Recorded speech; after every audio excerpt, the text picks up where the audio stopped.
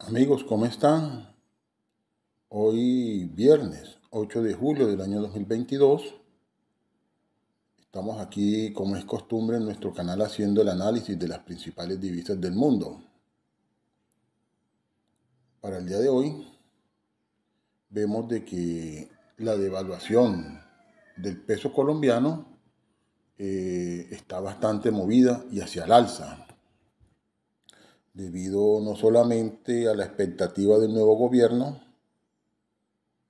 primer gobierno de corte progresista, izquierdista en Colombia, en 200 años de historia, sino también por expectativas de tipo mundial. De todas formas, vamos a ver, hoy está a 3.000 a 4.395 pesos colombianos.